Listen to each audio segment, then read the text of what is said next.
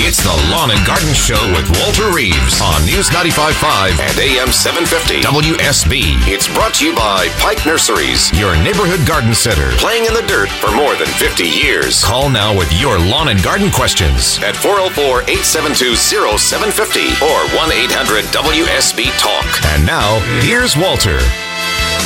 7:07 on a Saturday morning, 69 degrees outside. This is Lawn and Garden. I'm Walter Reeves, the Georgia Gardener, and I'm here to help you be more successful. If you're not successful, if things are dying and lawns are not looking like they ought, and if you've got problems with bugs and creatures and anything like that, give me a call at 404-872-0750. We'll take a look at it and figure out what is going on. Carol, Jim, Alice, Margaret, Connor will be with you in just a second. Well, let's start with Carol. She's been waiting the longest. Carol, hey, from Marietta, joins us on Lawn and Garden. Carol, good morning. Walter. Hey, yes, last fall I transplanted some azaleas that were in a place I didn't want them. I put them in a new place. But the ground being so hard, I didn't dig it deep enough, and now two of the three are suffering. Ooh. So do I go ahead and dig them out deeper now or wait? You know, there's going to be a run on spading forks at the hardware stores this morning because every answer, it seems like, or every other answer involves a spading fork. You can do something that's called vertical mulching.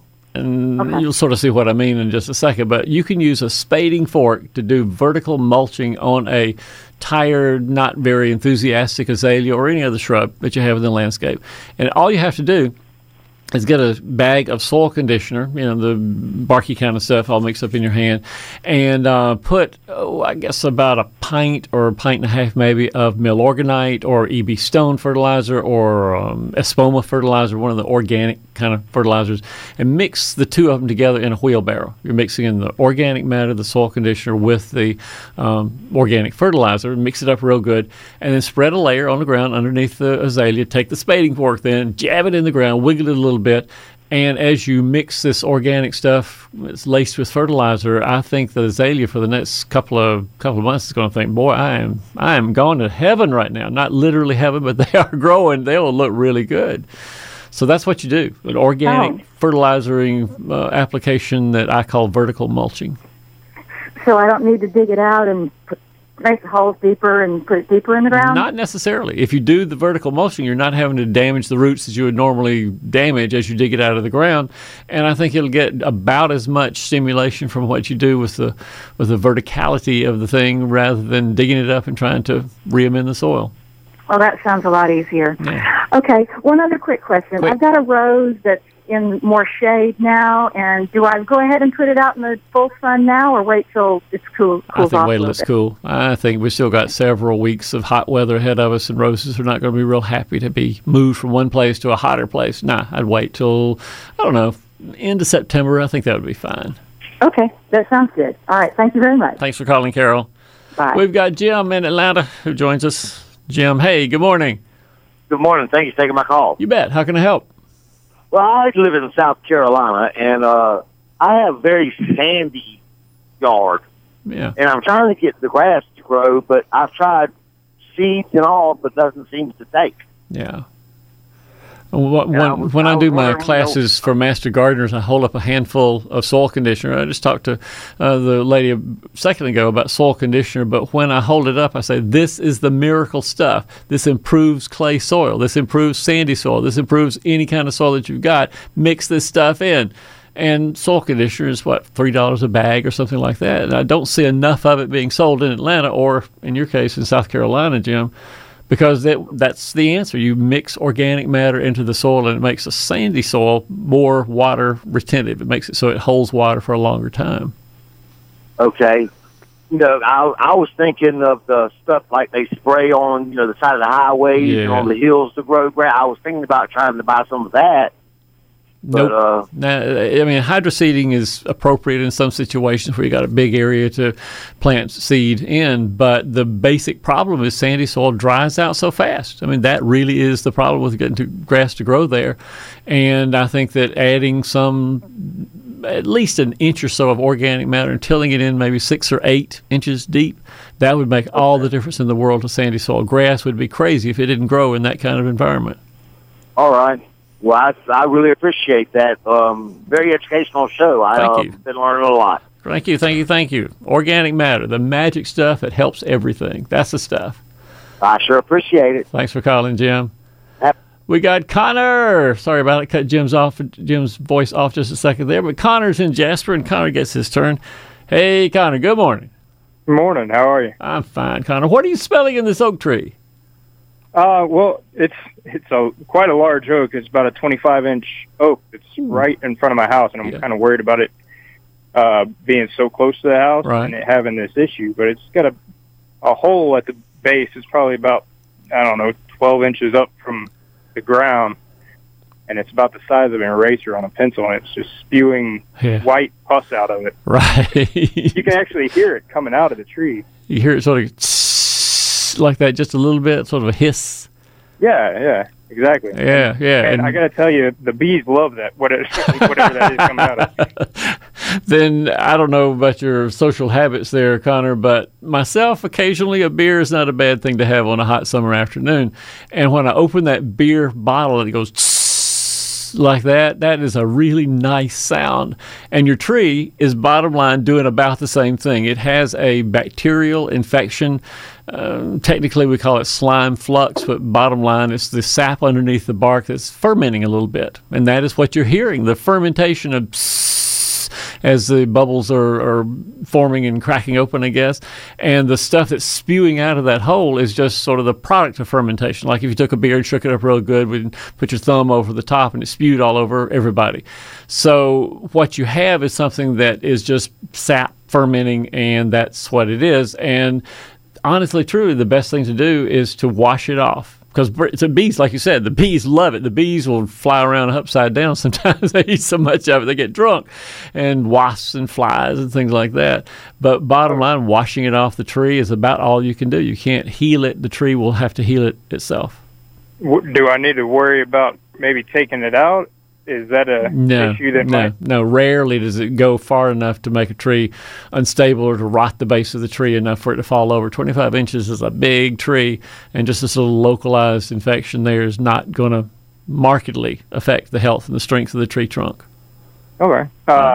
One more question for you. Arborist, would that be a county extension office to get find one? Or yeah, the easiest, honestly, way that I find arborists to recommend to people is to go to their professional organization website. It's called georgiaarborist.org, and there's a little search engine on the side that says what kind of services do you need. Do you need tree health evaluation, which is I think what you would need, or do you need tree removal, or do you need insurance evaluation, whatever you happen to need for an arborist to do.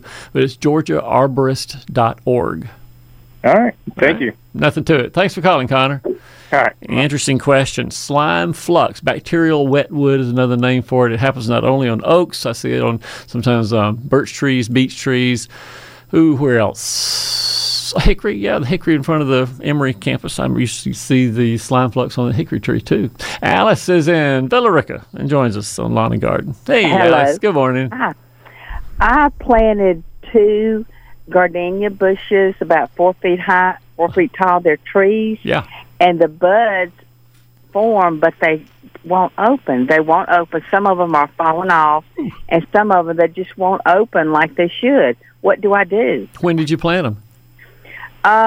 Probably May or June. Yeah, they're just trying to figure out what in the heck you mean for them to do right now, Alice. They're thinking, I don't know about this. May, June is hot, it's dry. What are we going to do?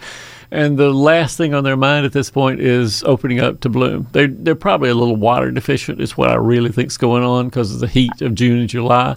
And there's just not enough water to really give it the turgor in the leaves to open up a flower. So don't worry about it. Don't worry about it. Well, at least the leaves are green and they're not falling off. Yeah, that's the big thing. You want nice, green, healthy leaves, and that tells me that you've done a pretty good job watering. So congratulations on that. You've got a healthy shrub. It's just not quite ready to put flowers and do all the stressful things that happen along with blooming. Yeah. Okay. All righty. Thank you. Nothing to it. Thanks for calling. Bye-bye. 7:16 gives Margaret her turn. Margaret's in Locust Grove and calls us this morning. Hey, Margaret. Good morning. Good morning. How are you? I'm doing fine. What's going on with your peaches? Yeah, there is a gluey, a gluey substance. Every time it bears, this substance comes upon the fruit and also by the root. Yeah. On the fruit, right. I know what it is. On the root, I'm not so sure about that. But on the fruit, it is a weevil that attacks peaches and plums. It's called the curculio or peach weevil or plum weevil, I guess, depending on who it's attacking. And controlling it is something that starts at the very beginning of the spring season. Controlling curculio right now is probably the horse is already out of the barn. They insert their little beak into the fruit and it makes sap come out through the hole and it gets real gummy looking, and it's usually accompanied by a little worm inside the peach fruit, which is not what you want either. Now from the roots, oh man, Margaret, is it right at the base of the tree? What's going on? Yes, it's at the base of the tree. The same substance on the fruit is the same thing around the root. I'm going to tell you what. Rather than going through all the permutations of what gummosis can look like, let me give you a word. It's Gummosis, gummosis. And if you go to walterreeves.com, my website, walterreeves.com, and type the word gummosis in the search line, it'll give you a big, long article about what gummosis is, how it can be treated, what you should do. But there's so many things that we don't have time really to talk about this morning, Margaret, that I'd rather you read that article. And if it doesn't make sense to you, call me again next Saturday. But I think that's what you have is gummosis. But for the fruit, curculio, C-U-R-C-U-L-I-O, curculio, or peach weevil, plum weevil, and you can look those up as well. Right now, it is 7:18, and you're listening to Lawn and Garden. This is Scott Slade, host of Atlanta's Morning News on News 95.5 at AM 750 WSB. We'll be covering breaking news, Kirk Mellish weather, and traffic red alerts through the weekend, and the Southeast's largest news team is here for you first thing Monday morning when you head back to work. News 95.5 at AM 750 WSB. Now back to Walter Reeves, the lawn and garden advice you need. Time for a quick weather update brought to you by Ackerman Security. Cooler temperatures today, lower humidity. Yes. Some much-needed relief from summer heat. Afternoon highs in the upper 80s, probably not cracking 90, though. Slight chance of scattered showers this afternoon and partly cloudy skies this evening. Lows in the mid to high 60s. Atlanta's most accurate and dependable forecast comes up in 10 minutes on News 95.5 and AM 750 WSB. Don't forget, for in-depth news coverage, pick up your Sunday Atlanta Journal-Constitution. They are going to have coupons, I should say, that you can clip and save up to $207 in the newspaper tomorrow. Howard is in Jackson, Georgia, and joins us on Lawn and Garden. Hey, Howard. Good morning. Good morning. What can I do for you? I've got some azaleas in my yard that are probably 10 or 12 years old. I don't know. I didn't plant them, but they haven't bloomed in the last 3 years. Wow. So, that's basically the thing you want to see what to do to make them bloom? Yeah. How have you fertilized them, Howard? I haven't. There's the answer right there. It's not too late or too early, for that matter, to fertilize azaleas at this time of year. It's August, okay, so they're not going to need much fertilizer. You're not trying to make a lot of growth on them or anything. But I think a little fertilizer right now would not hurt the situation at all.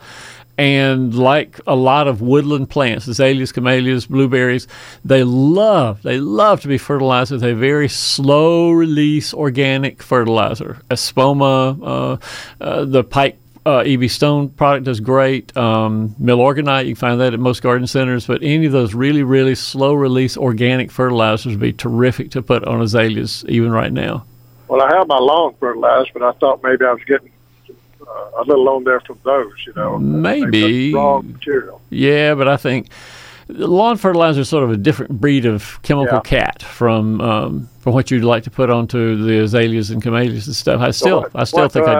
What kind is it? What's the... Espoma is one brand name you find at most garden centers. Milorganite is another brand name. Milorganite, okay. Milorganite, yeah. But either one of those release the nitrogen and the phosphorus and the potassium very, very slowly.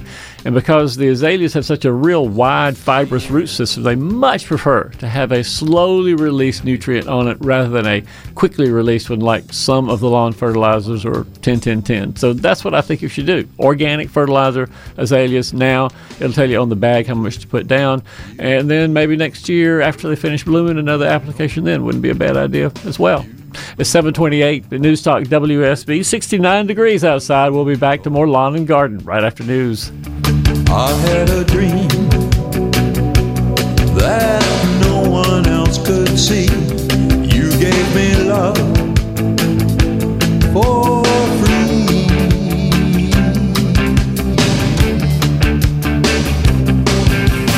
Candy, candy, candy, I can't let you go. All my life you're haunting me. I loved you so.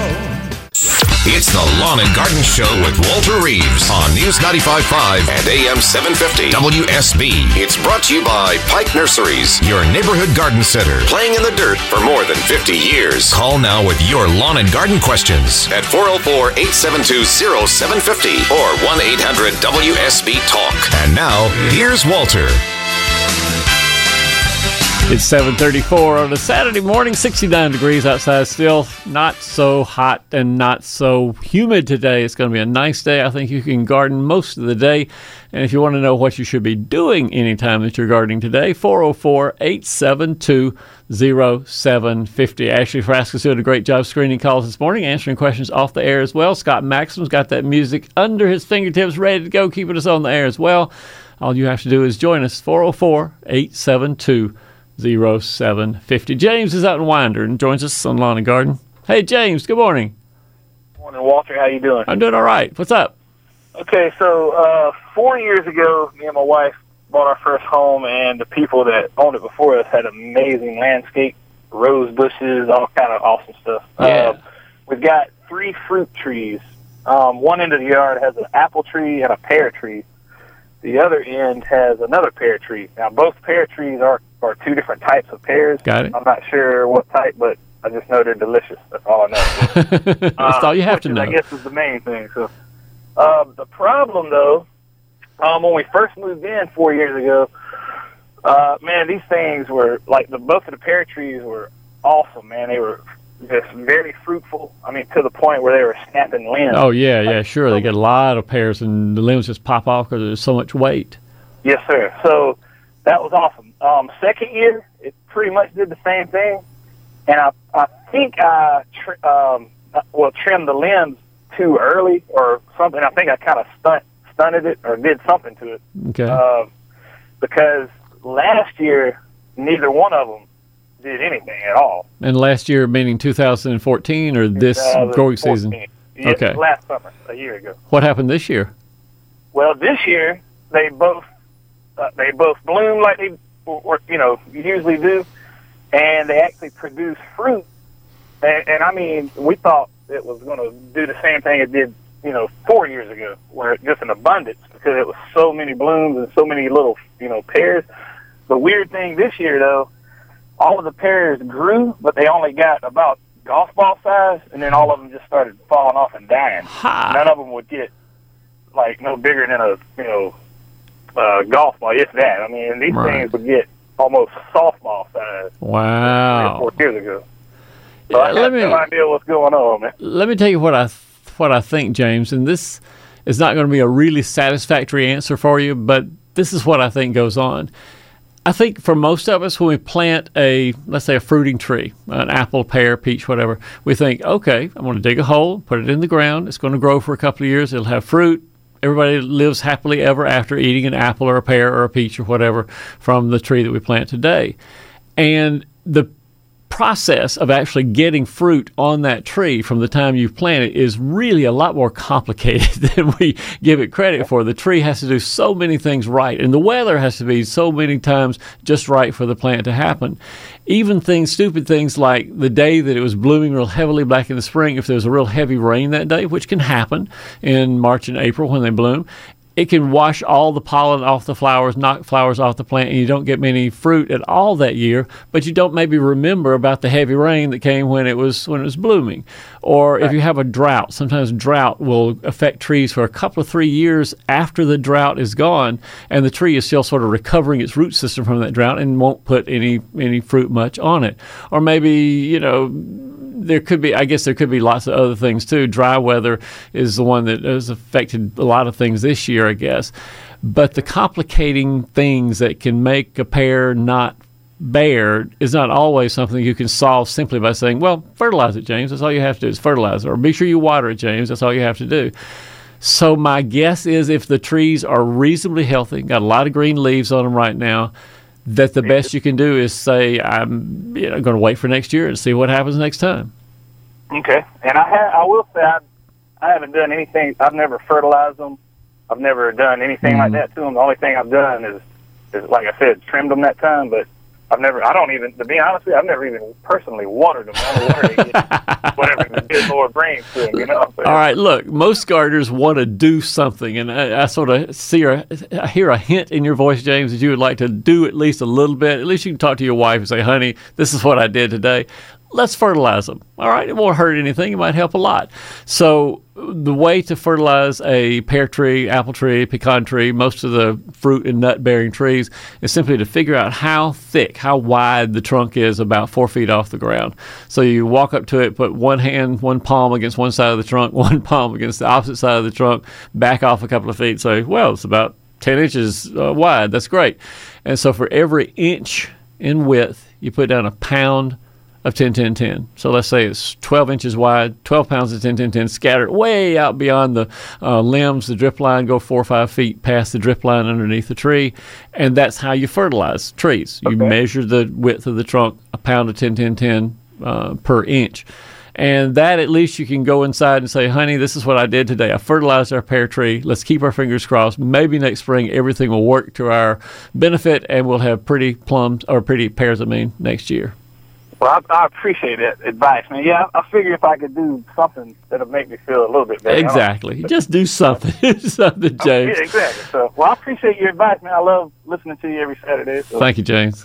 Thank you for your time, man. Appreciate it. Thank you for your call. I appreciate talking to you. Sir. We got Eddie in Madison, not too far from him. Eddie, join us on Lawn and Garden. Good morning. How are we doing? Hey, morning. Doing fine, Eddie. Thanks for calling. What's up? I've got a Japanese maple that I transplanted back in the spring. It started out doing really well, nice pretty leaves, and over the last month or so doesn't look happy. It's kind of a yellowish, orangish kind of leaves and stuff, and we've been keeping plenty of water on it and just didn't know what we need to do to make it perky. Let me ask you this. Are the leaves actually turning brown and falling off, or are the leaves staying on but they're yellowish colored? Yeah, they're staying on. They're kind of a burnt orange color. They're staying on. They're not falling off. I knew somebody was going to ask me about this because just last week I was noticing the exact same thing on a friend's Japanese maple, and I said to her, look here, somebody's going to ask me this one Saturday morning, and I'm observing it on your Jap maple right now, and the whole process of the leaves turning this sort of muddy yellow orangey color is called viridescence, which basically means the purple color fades and the green color comes on because it's too hot in the afternoons. That's exactly what goes on. Okay. When it gets above 90 degrees, Japanese maples sometimes a lot of them do, they lose their purple color that they had back in the spring and early summer, and they gradually green or yellow or orange up a little bit. The leaves don't fall off, but they just get too hot. That's all that's going on. Okay, that's what I was hoping. So, because it has been hot. Oh, well, that's great then. And I will go tell my friend that viridescence, it came through. That Eddie called me about it today. That's what it is. Viridescence. How much? What is your recommendation on fertilizer for the Japanese maple? Not much. Okay. Right. If you had a handful of lawn fertilizer that did not have a weed killer in it, you could throw that over on it. Handful of 10-10-10 once or twice a summer. That's plenty. It doesn't need much. Okay, thank you. All right, thanks for calling.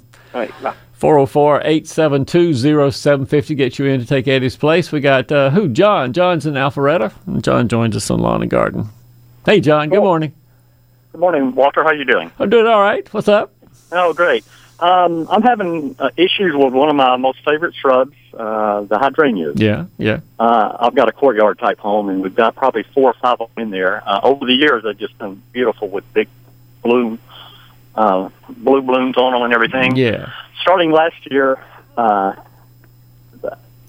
they filled out, but they didn't bloom at all. And I didn't know if it was due to the hard winter we had before that.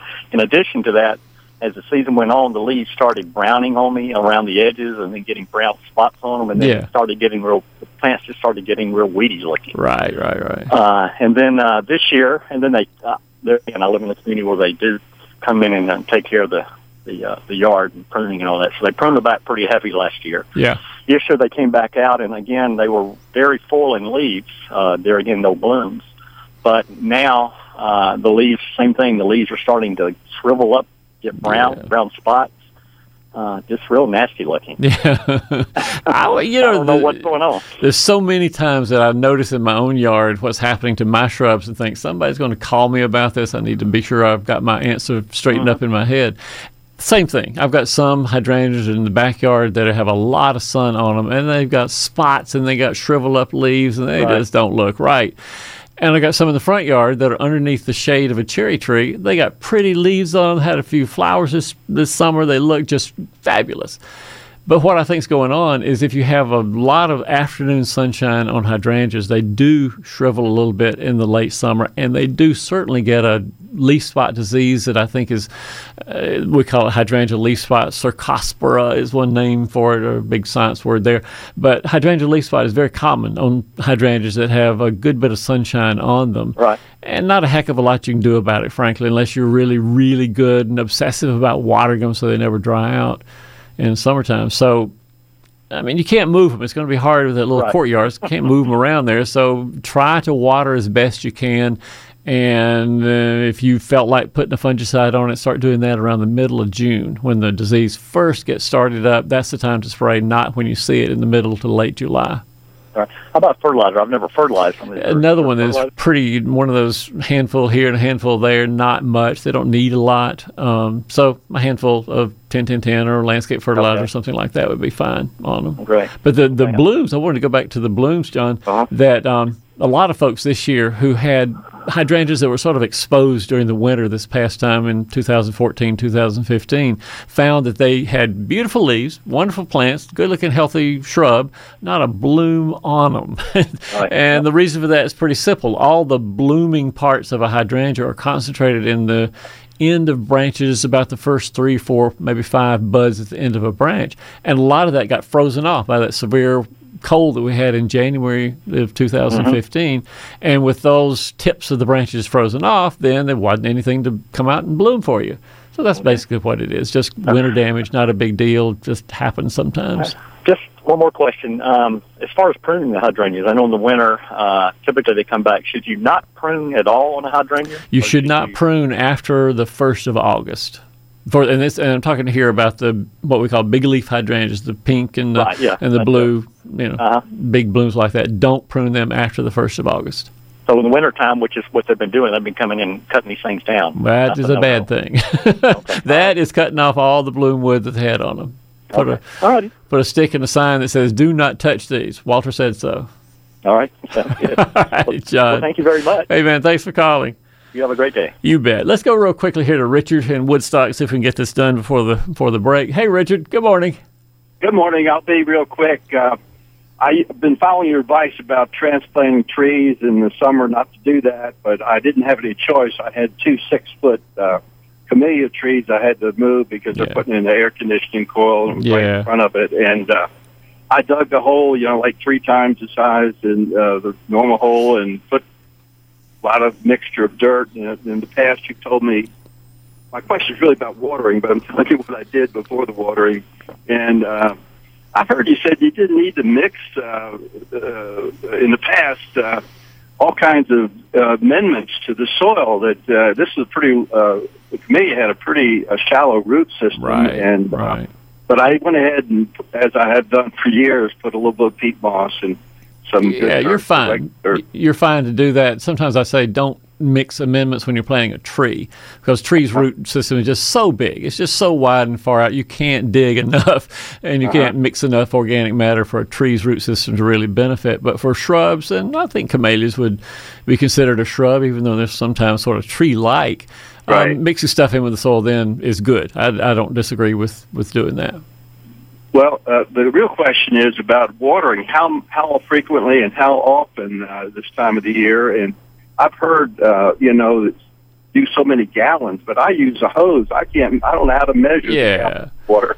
If I were doing it with my hose at my pressure and my situation at my house, I would water it for about 2 minutes. And your goal is basically what you think of all the time. My goal is to keep the water or keep the soil moist but not soggy. And on real hot days, it may take watering every 2 or 3 days. And during the cooler parts of the summertime, like it's starting to be now, watering every 5 to 7 days is probably just fine. But as long as you keep the soil moist but not soggy, that's the goal you're looking for. Do that, and hopefully the camellias will do fine. Richard, I got to go, but I do appreciate your call. It's 7:49 at News Talk WSB. This is Scott Slade, host of Atlanta's Morning News on News 95.5 at AM 750 WSB. We'll be covering breaking news, Kirk Mellish weather, and traffic red alerts through the weekend. And the Southeast's largest news team is here for you first thing Monday morning when you head back to work. News 95.5 at AM 750 WSB. Now back to Walter Reeves, the lawn and garden advice you need.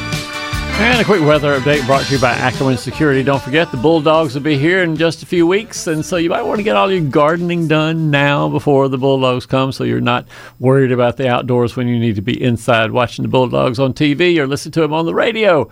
Today's temperature is going up into the high 80s, but probably not breaking 90. The overnight temperatures mid to high 60s, let's guess. Not much rain coming up in the next few days, but stay tuned. Atlanta's most accurate and dependable forecast comes up in 10 minutes. If you pick up the Atlanta Journal-Constitution tomorrow, you will have coupons worth $207.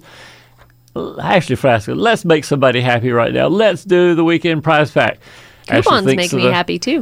What does? Coupons. Coupons Yeah. and Bulldogs. And weekend prize packs as well. We'll determine who's going to win a pair of tickets to see Yes and Toto Saturday, August 22nd at Verizon Wireless Amphitheater at Encore Park, produced by ASO Presents, plus a McDonald's $25 Arch card. That's some money and a place to get some food before we go to the concert. So which contestant, which caller is going to win, Ash? Lucky caller number 4. Caller number 4 to our contest line, 404-741-0750, 404-741-0750. So we have just a few minutes right now. A reminder that if you go to my website, walterreeves.com, there are lots and lots and lots of resources there for you to use to figure out what's going on with your garden if you have a problem. I have a search line. You can, of course, type 1 or 2 words in the search line and find things I've written about tomatoes or Bermuda lawns or things like that. If you want to get posts during the week, I do a lot of sort of tips and ideas and things during the week. You can follow me on Twitter at Walter Reeves. You can be a Facebook fan on the Georgia Gardener fan page and just click on the like button at Georgia Gardener on Facebook. There are lots of things you can get there, and hopefully you'll be a better gardener and won't even need to call the radio show on a Saturday morning. Our number 404-872-0750. In a few minutes, we'll talk to Pat in Douglasville, who wants to leave her plants for 10 days. She's out of town. What do we do to get her plants watered? Cindy in College Park has a question about grass seed and how to plant it. And Amy in Snellville has daylilies, but they have rust. And now she's a little worried about the other plants in her garden. All that coming up in the next half hour. Right now, we'll be back to more Lawn and Garden after news. It's waiting there for you.